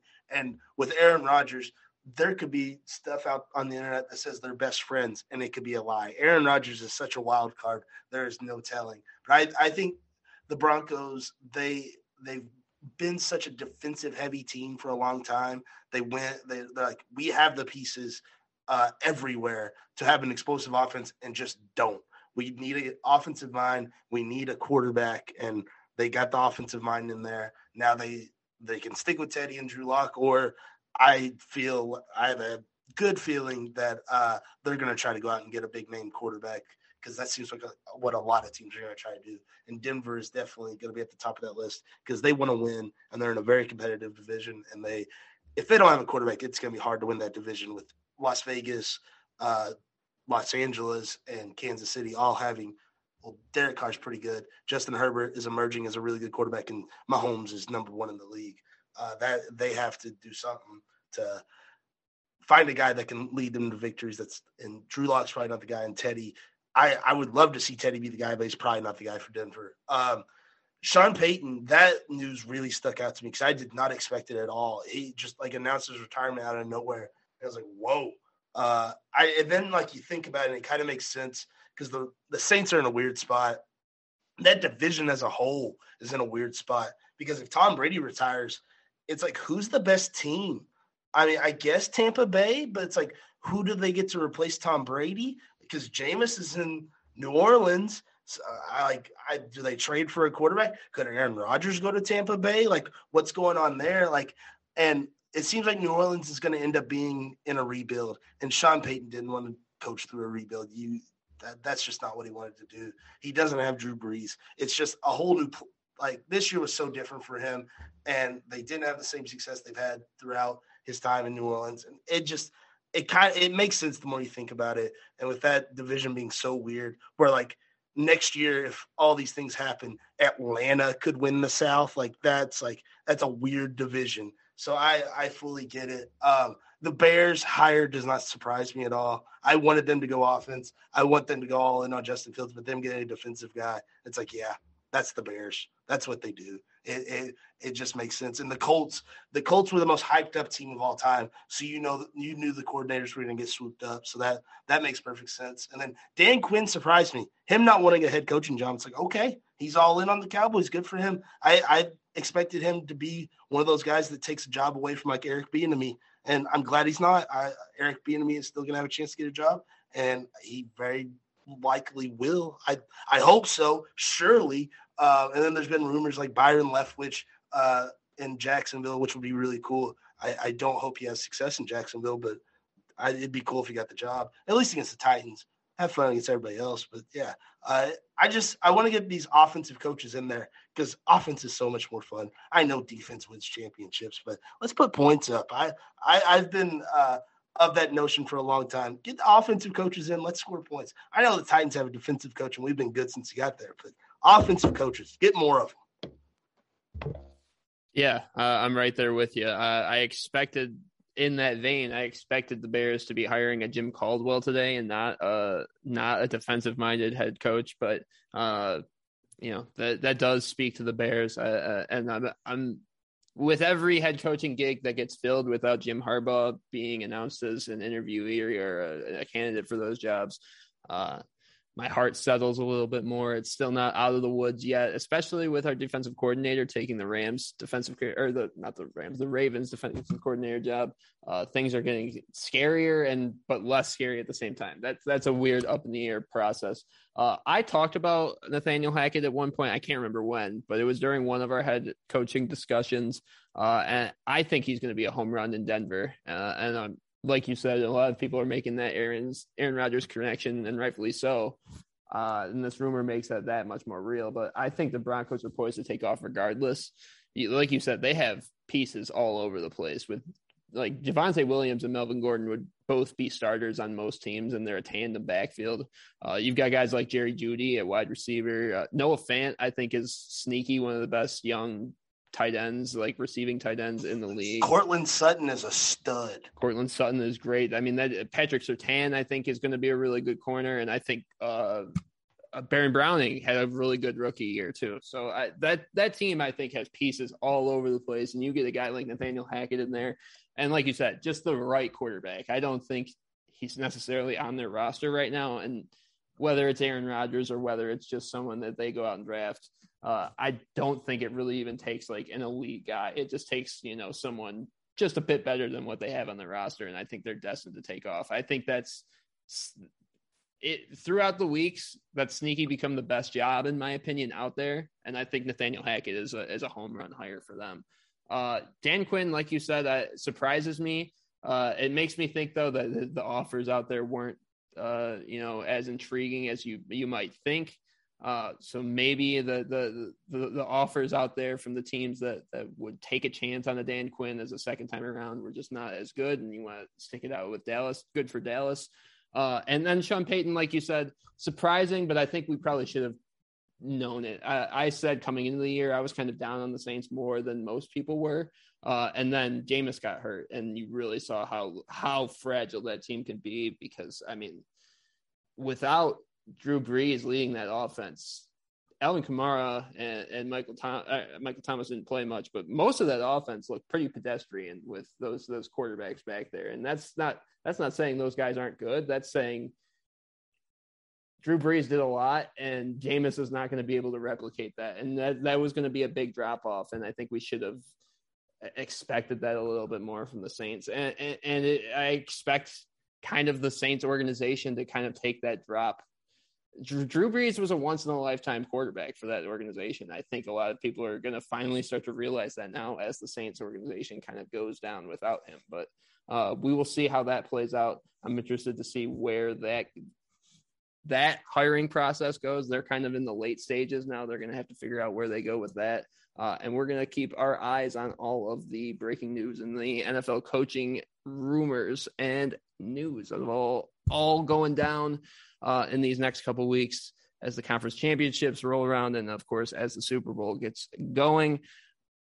Last but not least, we talked with a newest addition to the TV sports staff this week, Jasmine Stalins, new host of the Roundtable, jumped on with us just to introduce herself and get acclimated to the podcast audience here. So we will cut for that real quickly.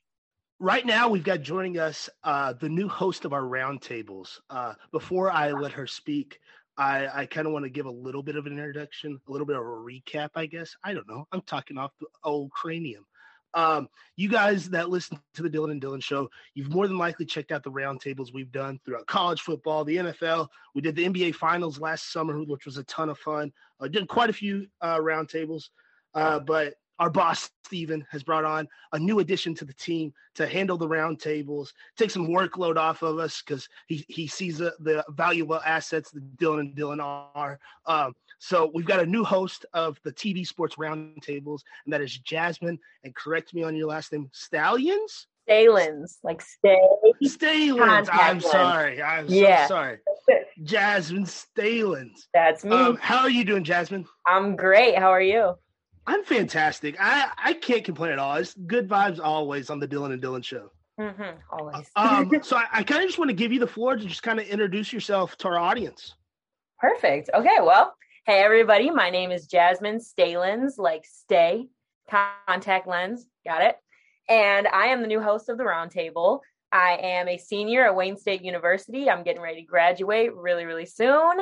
I am an NBA dancer, professional dancer. I have a major in broadcast journalism, minor in film and psychology. I'm working on becoming a news anchor, reporter, maybe like an in-arena host somewhere, move out of Michigan, work on that. I don't really have anything else that pretty much covers it.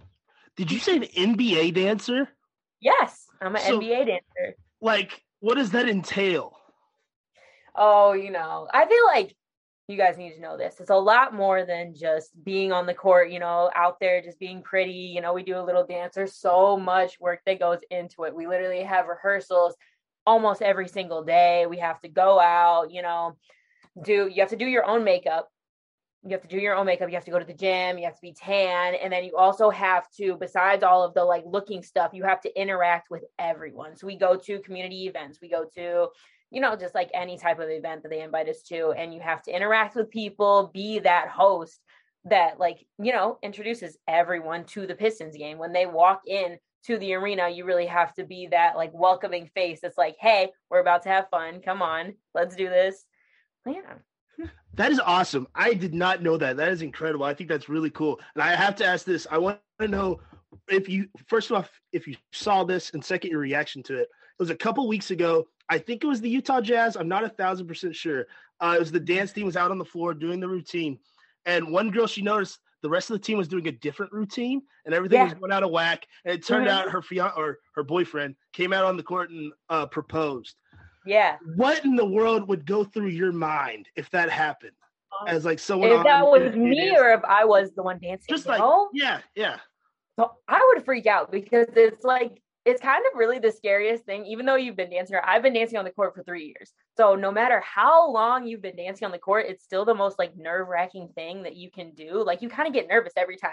So if I was standing there and everyone else around me decided to start doing a different dance, I think I would just pass out. I think right there. Yeah, I think that's fully understandable. You're standing on the court. Is it still Little Caesars Arena? I'm not in the. Yeah. Okay, I thought so. Yeah. It was the Palace at Auburn Hills my entire life, so I have to get used to it. Yeah, I can only imagine that would be terrifying. Honestly, run off and start crying. Yeah, I think that's an appropriate response. And full credit to the girl that just like powered through like a soldier. Because that's she was looking around. She was like, I'm going to catch this dance. She was looking at everybody else. She's like, I'm going to catch this. I don't know what this is. She's like, I'm going for it. And it went super viral and it made her look great. So kudos to her. You spoke. You're a Detroit Pistons team dancer, which is awesome. Yeah. Do you support all the Detroit teams? I know Dylan does. I know a lot of the people we work with do. So are you a Detroit gal through and through? Oh, yeah, of course. Through and through. I'm going to go with all my Detroit teams. Okay. Are you a Michigan fan or Michigan State? Ooh. I don't know. State. Oh, what do you think about that, Dylan? I got no comment. I got no comment right now. I know. I saw the hoodie and I was like, I really have to think about this answer. I'm so sorry. You're fine. I always think those kind of interactions are fun, especially coming from like Kentucky, where I am nor a Kentucky fan or a Louisville fan. And I just see everyone in the States like, you got to pick a side. And I'm like, go Vols. I'll go a little farther south to Knoxville and cheer on the Vols. Another question that popped in my head right before we started, going off from the Pistons dance team in Michigan sports. What things do you plan on bringing to the round tables? What new I don't know, assets? I don't know if assets is the right term. I don't know. What would you like to bring to the round table that maybe me and Dylan were missing on? You know, I feel like, you guys do a great job. I studied you, so just to get it like we're good people to study. I don't want to toot our own horns, but toot. Yeah. I got like big shoes to fill here, but I feel like, like sports is such a male dominated sport and we had like males, running the round table. So I'm like, once I get in there, I want to like provide like the female perspective and, just add a little like my own spice to it. I have a big personality. I have huge like sarcasm, goofy person. So I feel like it's going to be exciting just to work with you guys and be in there just to interact with each other. Oh, for sure. The roundtables are so much fun. I have a blast doing them. And anytime like Dylan or Steven would be like, hey, we have a roundtable coming up. I'm like, let's go. I get to talk to people that just aren't Dylan. Like I love talking to Dylan every week on the Dylan and Dylan show, but we know what each other are thinking at this point. So it's nice to get other people's perspectives. And we get to talk about things maybe more in depth than we usually do. And going off that, what are some of the topics in the world of sports that you are excited to tackle? I feel like I want to leave the actual sports, to you. And I want to cover, the things that like people don't really talk about, the like entertainment news. Like, I don't know, you definitely 100% saw this at Little Caesars Arena. It was probably a couple months ago when LeBron, who did he smack? He accidentally hit Isaiah Stewart. He hit Isaiah. I was right there front and center for that experience. What was that like? It was insane. I was like, because I can't do anything as the dancer. I was like, I can't like start like anything, start yelling. So I kind of just had to sit there and like hold my tongue on it. But everybody was screaming. Everyone was like, Malice at the LCA, Malice at the LCA. Like literally everyone's screaming, yelling. So I would love to like get topics like that, like the little interactions between the players or just, the little fun stuff. I will never forget when that happened because I think it was like a Sunday afternoon, maybe. Maybe something like that. It was a weird time for a game. And I took a nap and I woke up and they're like, the Malice at the Palace 2.0. And I'm like, what is going on? It was insane. And they kept making this announcement over and over again. They're like, you will get kicked out if you don't stay in your seats. And I was like looking around. I'm like, please, no one get out of your seat. No one throw anything. No one throw a beer. No one throw a chair. We're good. We don't need this to happen again. See, I'm not happy it happened, but Dylan kind of got to give me a hard time after my Tennessee Volunteers at the Ole Miss game. Things like that did happen where fans were throwing beers on the field and water and anything, a golf ball. mustard, anything. So trust me, we've had the fun times about all the fans doing crazy stuff and all that the shenanigans that can happen at these sporting events. Let me think. What else do you think our listeners should know about Jasmine? What else they should know about? Well, I'm not really in tune with that sports outside of professional sports. So I know professional basketball, professional football, what everybody else knows, the general. But like, I'm excited to get with you guys and actually have talks about other things. I see that you guys cover fights and hockey. I don't really know much about hockey, but like I've been trying to. We are not the guys for hockey. We will put our hands up. We try, but whoo. But I know you guys do other things or talk about other things outside of the professional NBA and the NFL and stuff like that. So I'm excited to, get into that. Know that I am not a professional in any way, shape, or form, but I'm here to talk about it. I'm ready to sit here and listen, observe, and participate.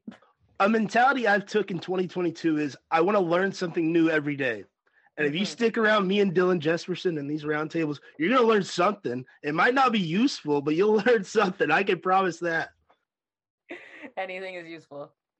DJ, you got any questions for Jasmine or advice as she gets ready to take over the roundtable? Ooh, let me know. I don't have any questions because you stole all of my questions. Advice-wise, stay prepared. I've watched your highlight reel or your demo reel. I think you're going to do a great job. We're really excited to have you as the host. Just stay prepared and stay knowledgeable. I know you said you've only got like the professional sports in your background. I think with this expansion of the roundtable, we're expecting it to go as far as we can make it. We've got a bunch of soccer guys on the staff now. We've got a bunch of fighting guys on the staff now. We're going to test your versatility for sure. So if you're truly ready for that, I think we're extremely excited for what you're going to bring to the table. Oh, yeah. I'm ready. I'm excited to test my versatility. I didn't even think about all that stuff. I don't know if you're going to be on the soccer ones, Dylan. I'm not sure about that. I could be wrong. Probably not. I'd like to squeeze into a soccer or hockey. Maybe just hang out. Just be like, hey, that was cool. I agree. Yes, we can hang out in like the corner together. I'll be a hype man. Yeah. Yeah. When we have to like cut people off, I'll call you. I'll go. Buzzer. Yeah. Be like, hey, they're out. They're done. Yeah, you're done. All right. That'll be us in the corner. That's fine. I'm fully down for that. All right. Thank you, Jasmine, so much for joining us. You can catch her on the next roundtable, which I believe will be an NBA roundtable coming very soon. So stay tuned. Stay tuned for that, and we will get that to you very shortly. But thank you again for stopping by, Jasmine. Thank you for having me. All right. That is going to do it from the Dylan and Dylan show. Dylan, do you have any final thoughts before we get going? Yeah, we got to do our picks, silly goose. I almost forgot the picks. We're not done. We're not done. We got to get the picks in for the conference championship games. I can't believe I almost forgot, but we do. We've got 2 conference championship games on Sunday, January 30th. First, the AFC rematch between the Chiefs and the Bengals. Dylan, who do you got? I've rode with the Chiefs all playoffs. I picked them in the wild card, picked them last week in the divisional. I'm staying with it. I think it's like Patrick Mahomes is like Thanos in the AFC. He's just inevitable. And Joe Burrow, the run he's been on it's been awesome, but it's going to be really, really hard to go into Arrowhead. It's going to be a pissed off Arrowhead Stadium. That crowd is going to be mad because Joe Burrow said, "Oh, I played on the road in the SEC. The Arrowhead Stadium isn't going to be that loud." They're going to be fired up, and they're going to make it tough on Joe and that entire Bengals team. And it's Patrick Mahomes. He's so good in the playoffs, and it's hard to pick against him. So yeah, go on, Pat. Yeah, my mind says the Chiefs, but my heart says the Bengals. Like, if you're asking me for my genuine pick, who I would take as a bet and who I think like is going to win this game, it's KC all the way. They've got just too much. They're too experienced. They're the team that I expect to be able to pull this off. The Bengals have too many obvious flaws that I don't think that they could get over, even with them winning the last time these two teams played. I think KC is the better team. But who am I rooting for? I'm rooting for Cincy, no question. Joe Burrow and Ja'Marr Chase make them the coolest team left, the most fun team left. And if you're not rooting for the Bengals at this point, even as a Titans fan, I think. I'm also rooting for the Bengals. Yeah, you have a heart of steel. It's just No, if the Bengals win, I will be in Cincinnati for the Super Bowl. No doubt in my mind, I will be there. Yeah, they are America's team right now. No question. All right, on to the NFC. 2 teams even more familiar with each other and the Rams and the 49ers. Dylan, who do you like in this game? I've also rode with the 49ers throughout these playoffs. Picked them in the wild card, picked them in the divisional. I'm picking them again. They won 6 straight against the Rams, which is like a scary streak that's like, oh, can they really win 7 in a row? But they say that like, can you beat a good team twice? They beat them 6 times in a row. Kyle Shanahan knows what he's doing against Sean McVay. It's very clear. Those are 2 guys from the same coaching tree. And the Rams are just straight up better. There's no doubt in my mind the Rams are better. And I want a Rams-Chiefs Super Bowl really bad. I don't think we're going to get it. I think we're going to get a 49ers-Chiefs Super Bowl. That's A-okay because Jawan Jennings is a San Francisco 49er, my favorite Tennessee Volunteer ever, and he's going to be in the Super Bowl. I'm going 49ers. Who you got? I'm going to go with the Rams. I think these teams are just so familiar with each other, and obviously they've played each other so many times. Like you said, they've won 6 times in a row. But I think in the game where the teams are this familiar with each other, there's no fooling the other team. There's nothing that really Kyle Shanahan can do that's going to fool Matt LaFleur and that coaching staff. So it's going to just come down to talent. And I just, like you said, I think the Rams are just too talented, too good. And adding Von Miller to that pass rush just gives them that extra edge that I think they get past the 49ers this time. They go on the Super Bowl and they play the Chiefs most likely. But I'm rooting for Bengals. 49ers would be my pick. Like in my heart of hearts, in my head though, I think it's pretty obvious KC in LA, and I can't wait for that game if that ends up happening, because if we remember that would be awesome. That Monday night game from a few years ago was insane, and that was with Jared Goff as quarterback. Can you imagine what Matthew Stafford against Pat Mahomes would look like in the Super Bowl? A whole lot of points. Sounds like a lot of fun to me. It sounds like a lot of fun to me. Now, Dylan, do you have any final thoughts before we wrap up here? Yes. Like I mentioned in the intro, tonight, if you're listening when the show comes out, last night, the NBA will announce their all-star starters. I fully expect Demetrius Jamel Morant to be among the 10 selected to be starters. If not, I will be a very upset young lad. I don't see any reason why not. Last night, I think he put a nice exclamation point on why he should be a starter. Went into San Antonio. I know San Antonio's not that great, but San Antonio's a team under Greg Popovich. They play hard every single night. Got to go against the guy in DeJounte Murray that deserves to be an all-star this year. That's a guy that's been slept on. And scored 41 points. 5 rebounds and 8 assists. I mean, just put on a show. Showed he's one of the best point guards in the league, and if not, one of the best players in the league. I mean, just incredible stuff. And then one more thing. Last week, we became, a Timberwolves podcast. The Timberwolves are 2-0 since the Dylan show started supporting them. The other night, Anthony Edwards had 40 points, an amazing performance. I'm excited to keep an eye on the Timberwolves as the season winds on, as we show support to the boys in black and blue and neon green and whatever other wacky colors the Timberwolves put on. But yeah, hopefully Kat and Ant will make the NBA in my final. We're good. Yeah, we're all good there. My final thought just before we go, you might have seen on Twitter today, if you've been tuned into the USFL news that has been coming out, Jeff Fisher has been announced as the Michigan Panthers' next head coach.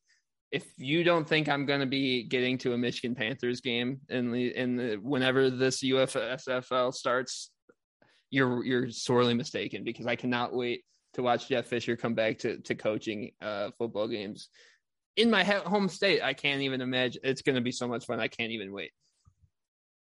Jeff Fisher's awesome. So, yeah, I cannot blame you. That's going to do it from us at the Dylan and Dylan Show. Thank you to both Seth and Jasmine for joining us today. Happy to have you guys on. You can find the show on social media at Dylan and Dylan Show on Twitter and Instagram. You can find Tunnel Vision Sports on Instagram at Tunnel Vision Sports _, on TikTok and Twitter at _TV Sports, on Facebook and LinkedIn at Tunnel Vision Sports, and on the web at tvsportsmag.com. Thank you so much for tuning in. Enjoy the conference championship games, and we will see you all next week. See you later, everyone.